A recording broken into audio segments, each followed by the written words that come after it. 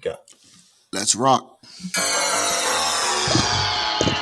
All right, this is Speaking Educationally with Doug, Dina, and Gerard, where I'm coming from. 15 years into education now, what can I do to create this equitable space in my, And especially for those students that look like me and that came from my community, I wanted to be an influencer for them, like for young people. Connect with more people whose mindset and goals. All right, this is Speaking Educationally with Doug, Dina, and Gerard. Oh, jeez. Rust. Getting the rust on. All right, it's season 4. I'm calling it season 4. I didn't even tell you, Dina and Gerard. Season 4, episode 1. I was just so happy to hear the music. Yeah. Exactly. Do we want to do a quick update, and then you can introduce our special guest? What do you want to do? Sure. All right. Who wants to go first? Go ahead, Gerard. You never go first. Yeah, Gerard, you go. All right, I'll jump in. Just while we've been away, just adjusting to principal life and, the different school year that is upon us. But it's exciting. Just trying to get fully staffed. I have 3 people out on maternity with one of them not covered. And it's just been a lot covering. But the upside is I have a lot of, not a lot, but significant new key people to my team that I kind of get to, that are new to their role, that I kind of get to train from scratch. So like they have like nothing preconceived, which that is exciting. That's awesome. It's funny. I used to tell my staff that they weren't allowed to get pregnant while they worked for me. That was not a funny joke. But I would say in staff meetings often, I was like, just by the way, just a reminder, no one's allowed to get pregnant while you work here. So anyway, what have I been up to? I have a new role.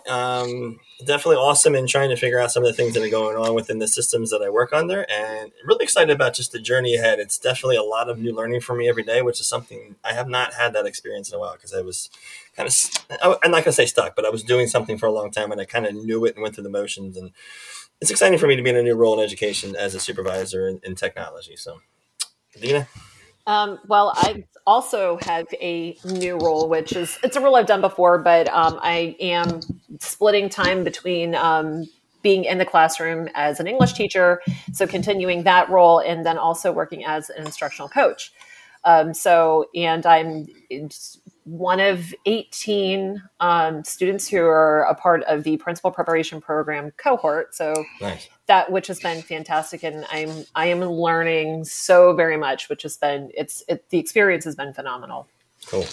That's awesome. All right, Dina, go for it. All right.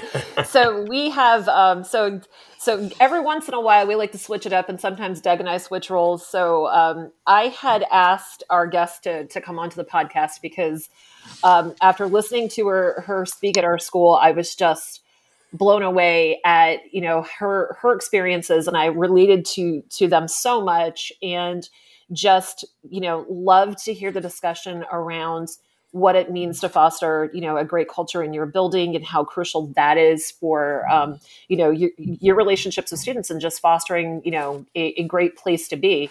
And so Dr. Taryn Fletcher is joining us tonight. So, oh, you know what we need to do? We need to get like a background. Should we just like Con los terroristas. We can bring out that, or we could do my favorite intro song. I really missed this. My own sound, but I love Hold on, this is my favorite intro song ever. Method Man and Medran, the Rottweiler. Yeah, that's a classic right there. This is just a slow walk onto the stage. Yeah, you gotta be like Roy Jones Jr. boxing. But anyway, I'll stop. I was not prepared for the music. Sorry. I'll shut up. Doug likes to keep us on our toes. That I'll was shut fantastic. That's why I made him DJing one of my dances at school. So, Taryn, thank you so much for joining us this evening. Yes, thanks for having me.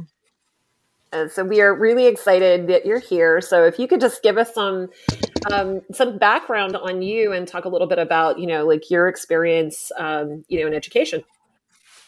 Yes. Well, again, thanks so much for having me. So yes, I am an author. I'm an educator with having served in many different roles inside the education system.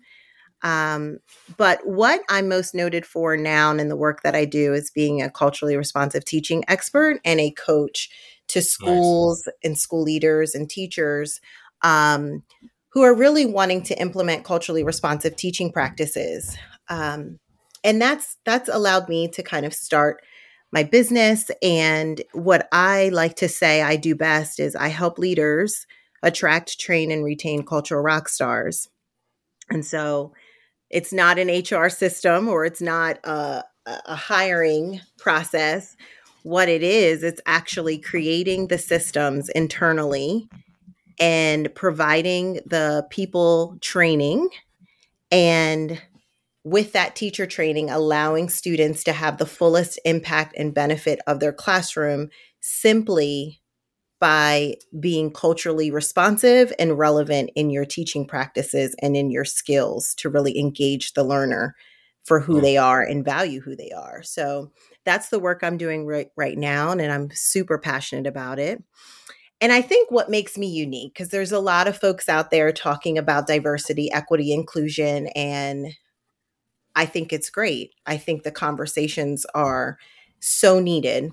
But I think with my experience, having served as a classroom teacher, a classroom assistant first, classroom teacher, coach, I've been assistant principal, I've been a grade level chair, I've been a curriculum designer, I've been a deputy superintendent, I've been a regional executive director. Like, so with all those different experiences, I think that what makes me unique is I really understand the classroom and find it to be the heartbeat of the work that happens in schools. And so I keep that relationship very sacred. I understand teachers. I understand what it's like to be in a school.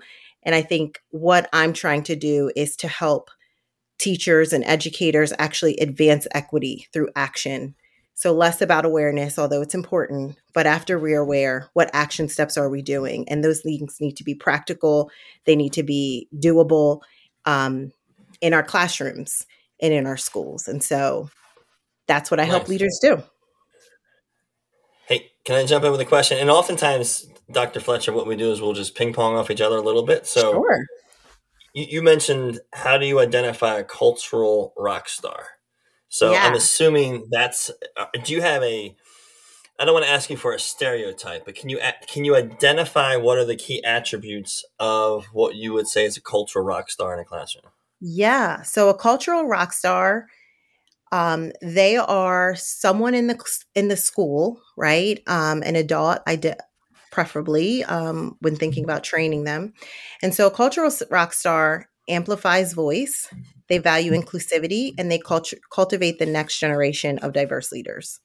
So that's what a cultural rock star is, by my definition. Cool. And Dina, you brought up earlier about finding your voice. Yeah, it's Taryn, I wanted you to talk a little bit about that, because I feel like, as I was listening to you talk about your story and finding your voice, like it was like you could have been telling my story. And I'm sitting here listening to you talk, and I was like, it's just like, and I remembered feeling the way that you were describing as I was going through school as well. So if you don't mind talking kind of about your story and what it was like for you to find your voice, I think that our listeners would really appreciate it. Yeah. And thanks for that. I mean, it's a great connection to have, but it's kind of sad that we have that same story. But agree. At the same time, yeah. So you know what? Growing up, and I don't know if this is similar for you, Doug, and I'm sorry, what was Gerard. Gerard? I'm sorry, I didn't want to mispronounce that. No, you're good. So I don't know if this is similar for you in that when you're little, and at least for me, when I was 5 years old, all I can really remember is just being excited about talking and sharing. And it was just to share new ideas or share something I had just learned. I just wanted to pass on information, and I wanted to collect it back too. And so I remember that being an exciting moment of school, or whenever I was in a community environment where someone could give me interaction, I was up for it. Mm. However, I learned really quickly. In fact, by the beginning of second grade, I learned very quickly that the teachers in my school, and it sounds like teachers in lots of other people's schools, did not appreciate an opinionated and talkative little person in their classroom.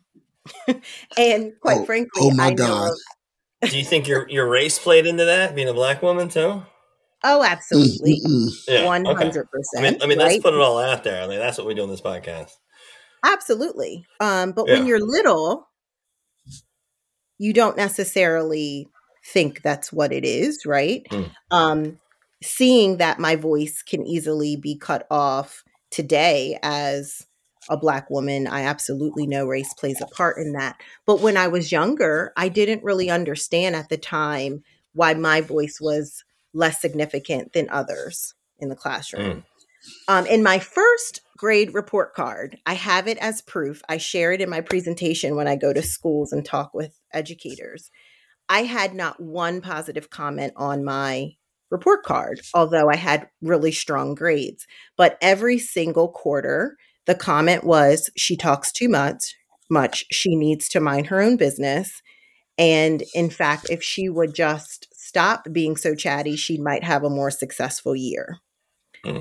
So it was really clear, even today when I pull that report card out, that I wasn't valued for the very thing that actually I do today, which is go around and support leaders and educators and coach and support them. And I use my voice to do that. Yeah. But that was just not welcomed when I was younger. And so what it did was I grew up to be someone who got comfortable playing it small. And I Right. did that for most of my life. And it served me well. I was considered a great student. I was reticent. I was quiet. I learned to smile and nod, and people loved me.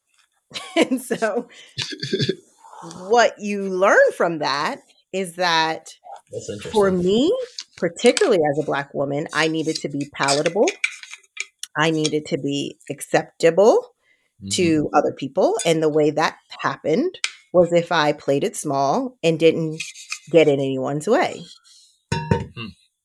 As an adult, though, I Gerard wants to learned jump in. that. I know. Oh, 'cause she got me on fire right now. I Go ahead. know. Especially when she called you out, Gerard. She called you out. She said, Gerard.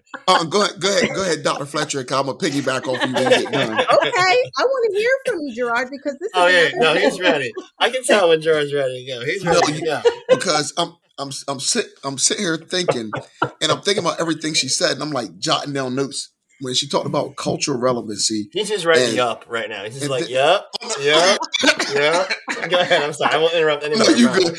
And then you said about awareness, because a lot of times as educators, when we embark on this work or holding PD, it's surface level. But I like how you said practice, doable, and in classrooms. So if there's someone listening that has a second grade Taryn in your class and they're getting good grades, but you think they're talkative, something that doesn't even take a lot of I don't know what to do would be to flip the switch of, okay, Taryn likes to engage. Little second grade Taryn likes to engage with her peers. So, but she's good. She has good grades and she's a high achiever.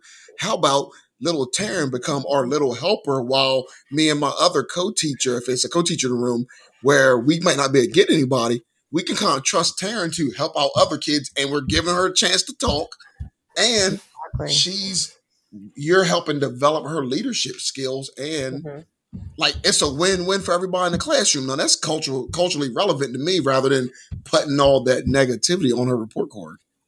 Yeah, Exactly, Gerard. That's not what I thought you were going to say, Gerard. I got to be honest. I thought we were going to. I mean, I agree with everything you just said, but that's not what I thought. I thought you were going to tell us a story from back in the day. But I appreciate the fact that you brought the positivity, because I agree with you 100%. And I'll say this real quickly, Dr. Fletcher, and then you can jump in, because you also called me out. My 5-year-old story was being the opposite of what you were. It was being obnoxious because I needed to be heard constantly. As a white male growing up who was super privileged, and I've told the story a million times, like I needed to be heard because that's what my parents were telling me. Like, you need to stand out from the crowd, whatever that meant. For me, it means being a joker and getting okay grades, but just and I was never like a bully type. I always protected kids, but not being afraid to voice my opinion when needed, whenever whenever the situation was. Because, Nothing's changed, Doug. No. I agree. Nothing's changed, but anyway, I'm just saying all of our stories are certainly different, and I can appreciate yours, and I've seen that play out. Being a principal for an elementary school, I can see that play out with some of the young black girls in my school in the past. It's like, damn, why? But anyway, well, and it carries into your adulthood, and that's the thing that I don't think people always understand and get. And because I know a little bit more of Taryn's story, which I really so badly want you to get back to. Yes. The thing that like I had a major like epiphany about. I'm trying to think at this point. It must have been 3 years ago. I was Dr. Sheldon Akins does a leading equity course that I decided to sign up for, and met a friend of the podcast, Michelle Knoll, and I was talking about how sometimes I feel like I don't have I don't have a voice to step up and say something.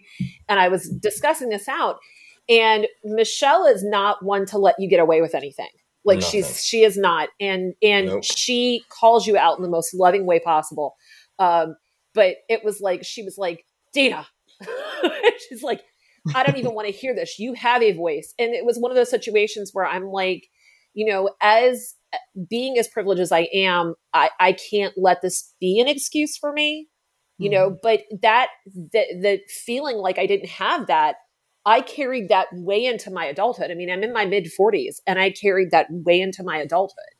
And so when you're putting these comments on a kid's report card, and there's no recognition of how great and wonderful and fantastic they are, and that these things that they get so excited about, when there's no recognition of this whole child in front of you, and you're really just zoning in on things that you yourself find problematic, which is so coded, just you rob them of an opportunity to see their educational experience as anything other than, and they take that with them, and it becomes very, very trauma-based. It becomes who they are.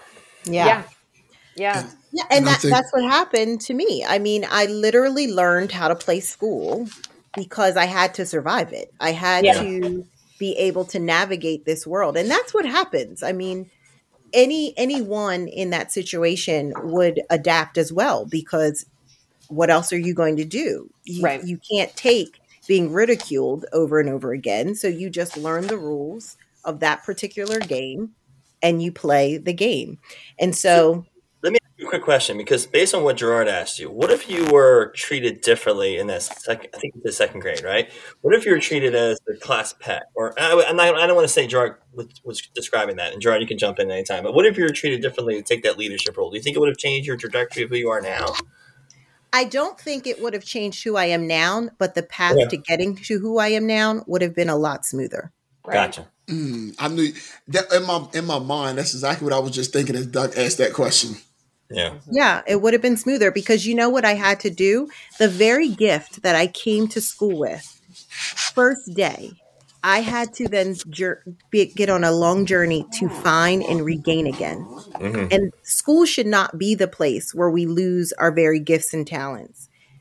That should be the place where I learn to expand them and use them at incredible high levels so that I can be great when I become an adult. I had to relearn those things. And that was because school taught me that I was either never enough or I was almost always too much. Right. And so it was very hard to find my space. And a lot in my life was about finding my voice, deciding on what I wanted, being who I wanted, and not trying to just play small or acclimate to someone else's palette. And you had to overcome versus succeed at times. And I mean, I did well. You had to overcome obstacles. Yeah. I did well at school, but I did well at the school someone else the school experience that my teachers wanted me to have, as opposed to maybe being in a position to explore my gifts and talents and having the learning space for that to actually happen. Right. That's deep. Yeah, that was, and it's very, very similar to that. And it's like I said, I mean, it took me well into my 40s to really start, figuring out that I had that voice. When you're going through that, you don't think other people are experiencing something similar. And then as you get into adulthood and you share these stories out, you find out that there are a lot of other people who are in very similar situations to you. And unfortunately, one of the things that ended up transpiring for me is, you teach how you know. And looking back on my earlier years of being a teacher, I think I did the very thing to kids that I didn't want to happen to me. And Yeah. I'm just now getting to a point where it's like, I've changed up how I've done things significantly, but it's like, you end up perpetuating the same kinds of harm that you never wanted to have happen to you. Yeah. I mean, here's what happened. I mean, I wound up being a young divorced mother. So I was 23 years old. I am divorced at this time. And, even after all of that, your next step is to like figure out the world around you. And it wasn't until I was sitting with my young Black son that I realized that I have to speak my truth. I have to be myself at this point. I have to live my story out loud. I have to contribute my voice in any and all spaces if that's what I choose. And the reason being is because my son needed to see that. Mm. Because Yeah. guess what? If he becomes what society or some other person wants him to be, simply because he is getting stories and messages that he can't show up as himself, his life is at stake. Yeah. So Yeah. I had to be the example. And I now know I'm Gerard just was just. continuing Oh, that. I'm sorry.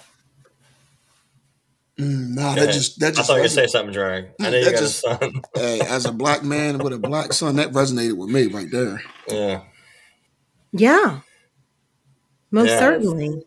That's very powerful. And I have the same, my son struggles sometimes to express himself effectively. And one of my concerns has always been him not ending up in a similar situation to me. And it's like, we want to be able to teach him how to communicate well with others and how to use his voice, but not to lose his own sense of self in the process of that.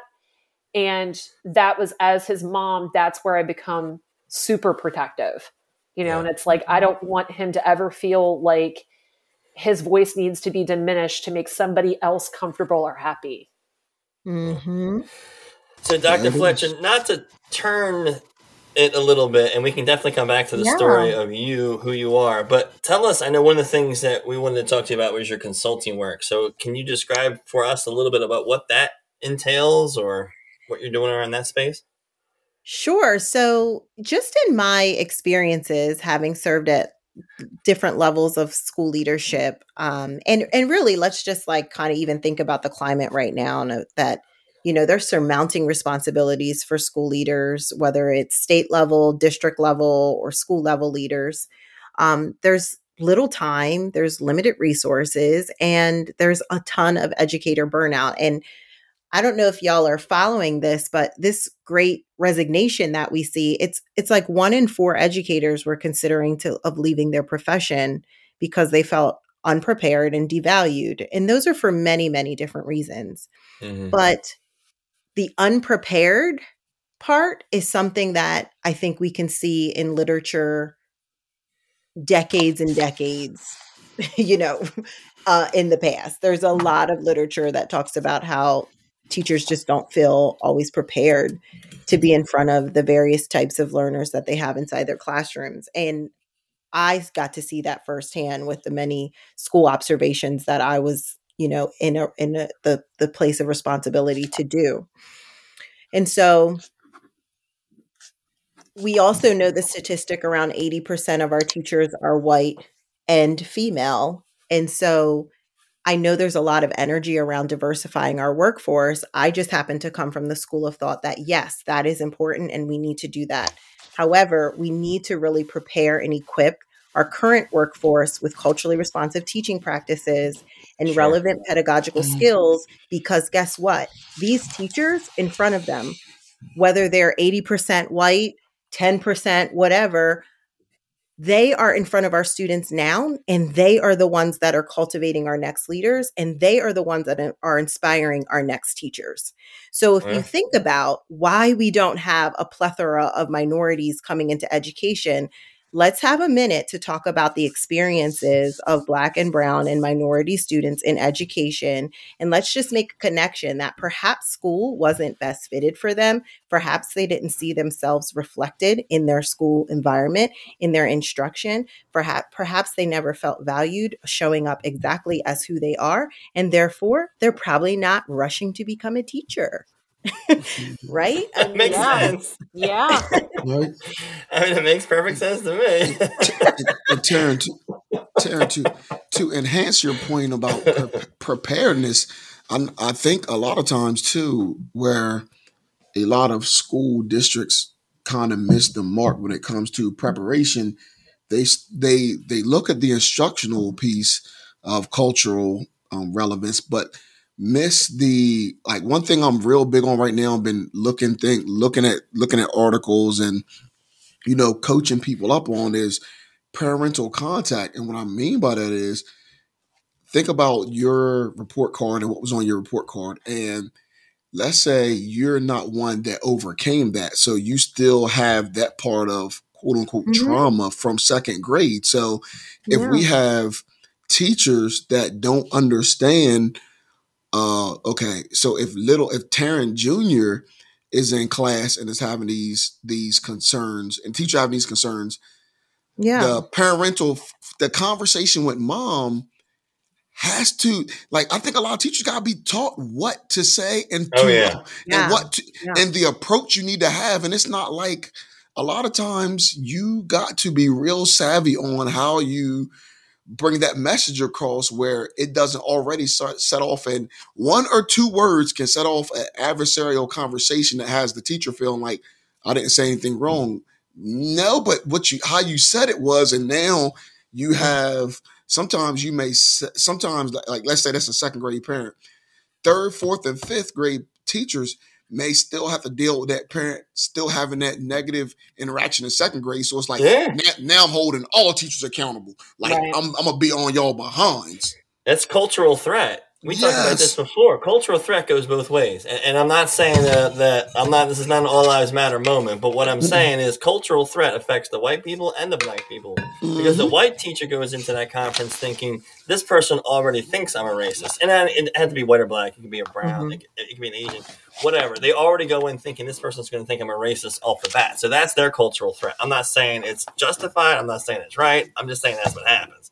And then the Black parents going into that same conversation thinking the white teacher is racist or something along those lines. They're not going to treat my kid fairly. And I think that stereotype has... Go ahead. I'm done. Yeah. So first off, Gerard, you're 100% right. Teachers need to be given the tools that are practical and actionable. And yes, sometimes that does include, here's what you need to say. And it's not so that you stick to a script, so that you have a starting place for when you are not sure what to say. And so what I learned through my experience is that school leaders in particular, who are supporting teachers every single day, they need a comprehensive plan that works alongside what the state is saying is the new initiative, and what the district is saying what the new initiative is, because they need a plan that has coaching support for their teachers. They need a plan that has targeted training, and that's not necessarily up to the leader to facilitate, because when you're trying to get folks to implement culturally responsive teaching practices and relevant pedagogy, you can't be learning that and trying to implement it. It's very hard to do that. And so the work that I do is to be that support to school leaders to help implement these practices by being actually the comprehensive coach to their teachers, while actually delivering the training to help them implement culturally responsive teaching practices. So it's not something that is happening with the leader having to add one more thing to their plate and learn it and implement it. It's actually done with them in the process. And Doug, to your point, I do want to Yeah, call go out ahead. that culture is not just race and ethnicity. Mhm. Correct. Culture is static, meaning it is race and ethnicity and my actual heritage and ancestral belonging, but it's also communal. Mm-hmm. And Absolutely. so this is why this training has to be done and it has to be ongoing. We cannot say, oh yeah, I'm diversified, checked off that box, had that awareness training. Yup. And the reason being is because culture is ever changing. It's Yeah. ever evolving and it evolves in everyone's lives differently. So I share this story with Deanna at the school presentation. I learned just almost 2 years ago that I'm now a part of another community, another culture that wasn't a part of me prior to. My son was born with Down syndrome. And Mm-hmm. so I now am a part of a family. A Mm-hmm. new culture is a part of my existence and my identity and my son's identity that wasn't a part of our culture before. And so Sure. as I evolve, as my family evolves, and moves in and out of different cultural communities, so do I. I change. And so Yeah. that's happening in everyone's lives, but we tend to only focus on race because I just think like that can sometimes give us an out like, oh, I just don't understand. But it's like, there's lots of ways you can connect understanding even about cultural identity and Yeah. racial identity when you really understand the full definition of culture. Yeah.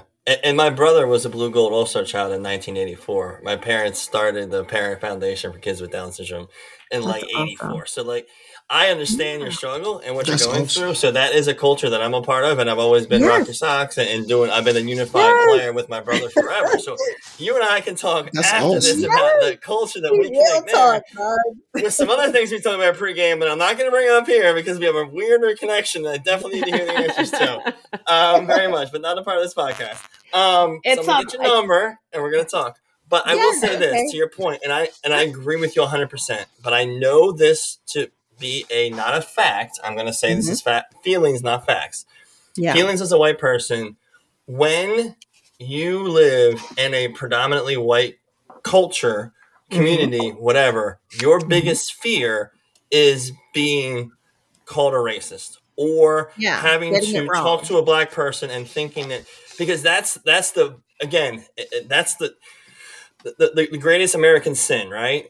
There's no way around it. It is. And we have Yeah. never atoned for it. We've never apologized for it. There's never been reparations for it. There's never been this coming to Jesus moment. And I'm not religious necessarily, but there's never been that through our government to say to white people, okay, we can now get past it. Not that we can ignore it or not deal with it, but that is still the number one thing for us. But I agree with you. Yeah. That can't be Yeah. the beginning, middle, and end of the conversation. It can't be. But that's kind of the mentality sometimes, especially when we're talking about white teachers. They can't get past step B because they can't deal with their own thought about being called a racist. And once Yeah. you can And get past that and not deal with the word you're a racist, deal with the adjective or the verbs around what you do that is racist, because I do racist things probably or have racist thoughts all day long, but I wouldn't call myself a racist. Like I work every day to become a better person for all people. But it's still I always have to kind of check my filter at times. I'm like, damn, like really, I just did that again in my head. In my head, but like really that happened again. Like I can't. I'm 43 years old. Like that happened again. So yeah. that's my real talk. But go ahead. Doug, can I okay, because I want to share I 100% believe you in that because when I talk to Yeah. teachers, that's what they say. Like, I don't want to get it wrong. I don't want to say anything Right. that offends. I don't want to mess And up. it's real. I don't want It to is a talk. I want to real, listen. I'm going to listen. I'm going to listen. Stop listening. yeah, it's Stop a talking. real But go ahead. fear. And so Yes, it here is. here are some things that I tried again, tangible action steps. Yes. Here's what I share with educators who come from that concern. Mm-hmm. So the first thing I share with them is when entering a conversation or feeling as if a conversation about race is going to happen, and the first triggering thought is, I don't want to be called a racist. I don't know how I'm going to fit in this conversation.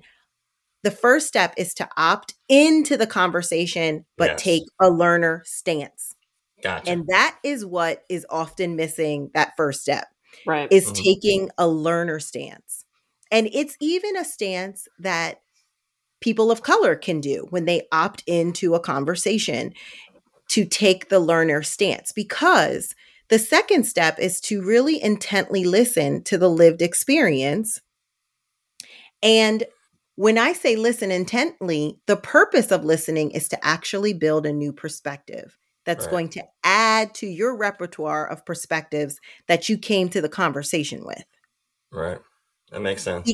Yes, because when you do that, the third step is to then create space and time for authentic connections. Doug, we just did that, right? You didn't know what cultures I was a part of. I shared something with you. And what did you say without any prompting? My brother. We need to talk. Let's talk more. Right. Because you started the conversation with me probably subconsciously by opting into this conversation, taking a learner stance, listening intently to my lived experience, and then you jumped right in and actually did the third step all on your own, which was make an authentic connection. And then I bet, only because I know you a bit, I think when you go home or when your day is done tonight, you're actually going to explore a little bit more of this conversation and reflect on how could any new experiences or perspectives that I share actually fit into your world. I bet you're probably going to do that at some point. Dr. Fletcher, you are good. Like, you are good. Yes, she is. Yes, she is. And these are the four steps. This is what I teach teachers. And so I get it. I know. That's why when you said that, I knew you were telling the truth and you were being honest. I hear it all the time. I don't want to be called racist. I don't want to get it wrong. But we can go into conversations with that intention and get exactly what we intended to get. Yeah. And that's awesome. Go ahead, Dean. It's interesting because, we've had conversations on and off as we've recorded episodes for the podcast about, we so badly when you are, reflecting on, biases that you have in your experiences, in your thoughts, and all these things that kind of lead into, making a choice to behave in a certain way or what have you, that we all want to check off a box because it's so easy and it feels good. It's like, it's so easy to do. So let me do this thing because it's going to make me feel a little bit better. And when you boil it all down, you shouldn't be doing it because it makes you feel better. You should be doing it because it's what's best for humans across the board, which in the end, it will make you feel better, because when you make good choices and you treat people humanely, that does come with a sense of authenticity and pride and all the things that go with that. But we want to check those boxes off so badly, and be able to say, okay, well, I've done this, and it becomes very performative. And in the end, it doesn't result in changed behavior, which is really, I think, in the end, what we all really want and need. Yeah. Yeah. So true. I mean, but I kind of think I can pick on educators a little bit because I'm one, right? We're all one. Go for it. Tonight's the night to do it. I got your back. You got totally educators in the room. Like, we're actively involved. Like, we got your back, Dr. Fletcher. Go ahead. Do what you want to say. So I think educators like to check off boxes like more than any other group I can think of. I think so. And I think, there you go. Right? And here's why I think, right? So this is completely an opinion, but has some research to support. But I think it's because of even our natural cultural environment inside schools is very much evaluative at times. And there's a critical lens on educators often. There's so many people that teachers feel like they have to try, and I don't want to use the word please, but nothing else is coming up better for me. And so I think that when we start to make school a place of learning for even the adults, not saying that we're experimenting on kids and you can come in and just practice on other people's children, because I do believe that teachers need to have an expertise. I do. Sure. And I think their expertise should be in teaching children, right? Yeah. However, I think there should be a lot more grace given to our teachers so that they can actually breed the very culture that allows for learning to take place, which is a culture of mistakes that happen, Yeah. a culture of I have a place of learning. There is some grace that I can be given. And when we do that, right, we being leaders, when we create space for teachers to have grace, I think we might start to lean away from, I check that off, I got that box, because they'll see that this work is about a journey. It's Yeah. not actually about, I got my degree, I'm done. Culturally responsive teaching practices it's ongoing. It's Mhm. completely ongoing. Yeah. Yeah. I agree. All right. Do you guys have anything more before we jump into the rapid response questions that I prepared in advance? We have not talked about the book. Oh, jeez. I am so sorry. Yeah, Thank you, Dina. we gotta get to the book. About Thank you, your Dina. book. Thank you, Dina. Okay. Sorry. I'll talk about it really quickly. So so during the pandemic, right, while I was homeschooling, nursing a baby, doing all the things, I decided to also write a book. Why However, not? the book, You have so much time on your hands. I know, right? Of course. Sorry. Everyone's doing I'll shut up. Go ahead. The book is loosely it's loosely based off of my dissertation, and my dissertation was around implementing culturally responsive teaching practices and teacher self-efficacy. So I kind of took that topic, which was very research based, and took my experiences of being a principal in South Philly, being a superintendent, being a mother, parenting Black children, parenting a Black son as a single mother. I took all of those experiences and I created a guide for new leaders with action steps on how to begin the process of implementing culturally responsive teaching practices, empowering children of color, and also rethinking school. Mm. It's so important that we actually start to rethink our routines. And I know that that's a hard thing to do, especially since we are coming back from 2 years of not being inside buildings with students. All we want to do is go back to normal. This book is actually saying, hey, peeps, there's a new normal. And perhaps we should not just go right back to the same cycle we've been in pre-COVID. Let's change this thing to make sure school has a cultural reboot and it fits every learner that actually comes into our classrooms. Yeah. That's awesome. There's been so much, and I believe in our conversation, Taryn. I believe you said you're not on Twitter much. I know. I need some help, y'all. Y'all gotta help me. Oh, we can help you out there. There has been a lot of going back and forth about, where kids, quote unquote, are supposed to be. So we've talked, I think, at exhaustion of the learning loss myth, and what people like to attach to what should be, or what have you. But there's also been a lot of commenting lately about kids not coming back and not knowing how to function and behave themselves, and it just, I feel like it's almost putting a lot of pressure on beings whose brains are not fully developed and are going to make bad choices.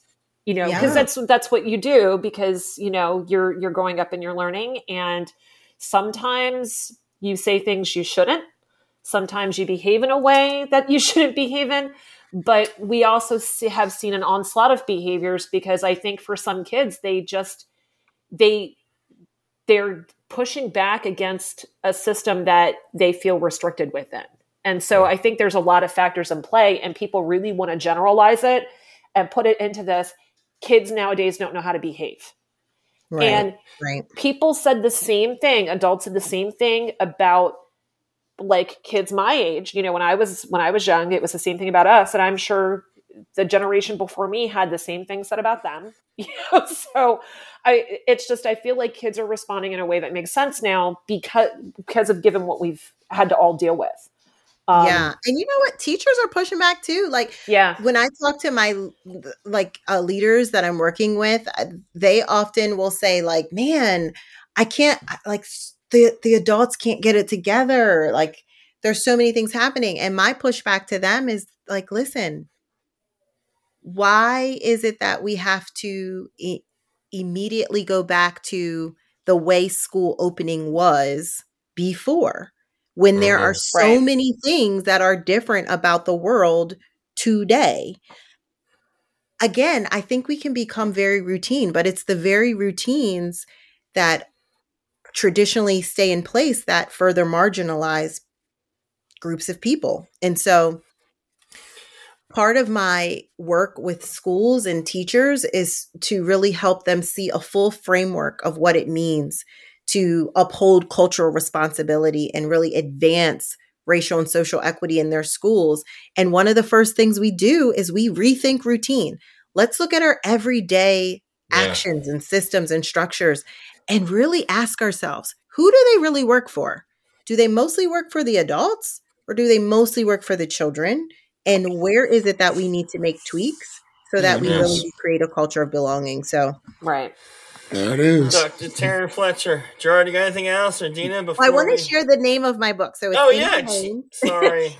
In All Lanes, Action Steps for New Leaders to Empower Black and Brown Students, Rethink School and Transfer Behavior. It is available on Amazon. And if I could give a shout out, when it released, I had no clue. Like, honestly, when you write a book and you drop it in Amazon, it's like a puff of dust comes up because it like just drops in the Amazon world.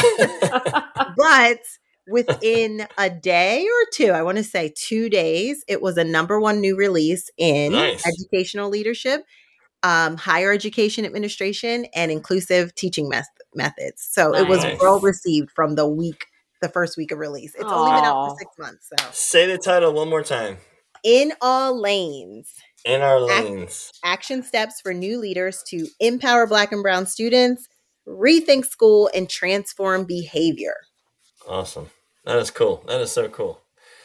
Thank you. Yeah, that's awesome.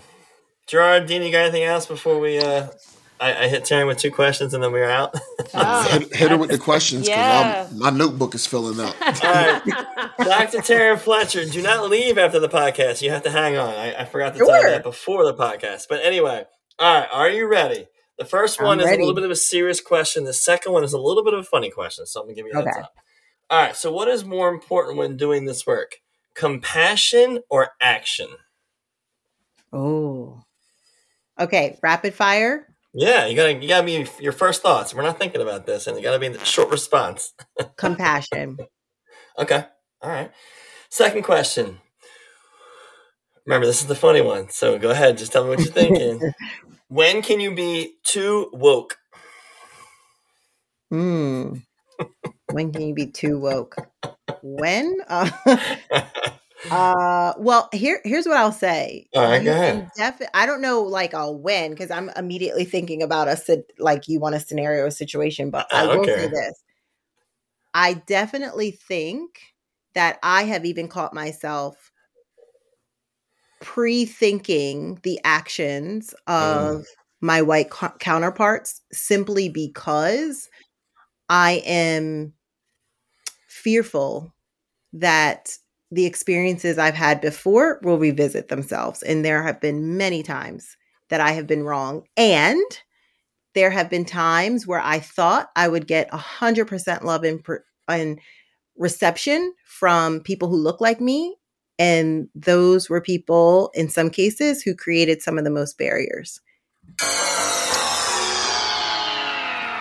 This is Speaking Educationally with Doug, Dina, and Gerard, where I'm coming from. 15 years into education now, what can I do to create this equitable space? And And especially for those students that look like me and that came from my community, I wanted to be an influencer for them, fight for young people. Connect with more people whose mindset and goals. All right, this is Speaking Educationally with Doug, Dina, and Gerard.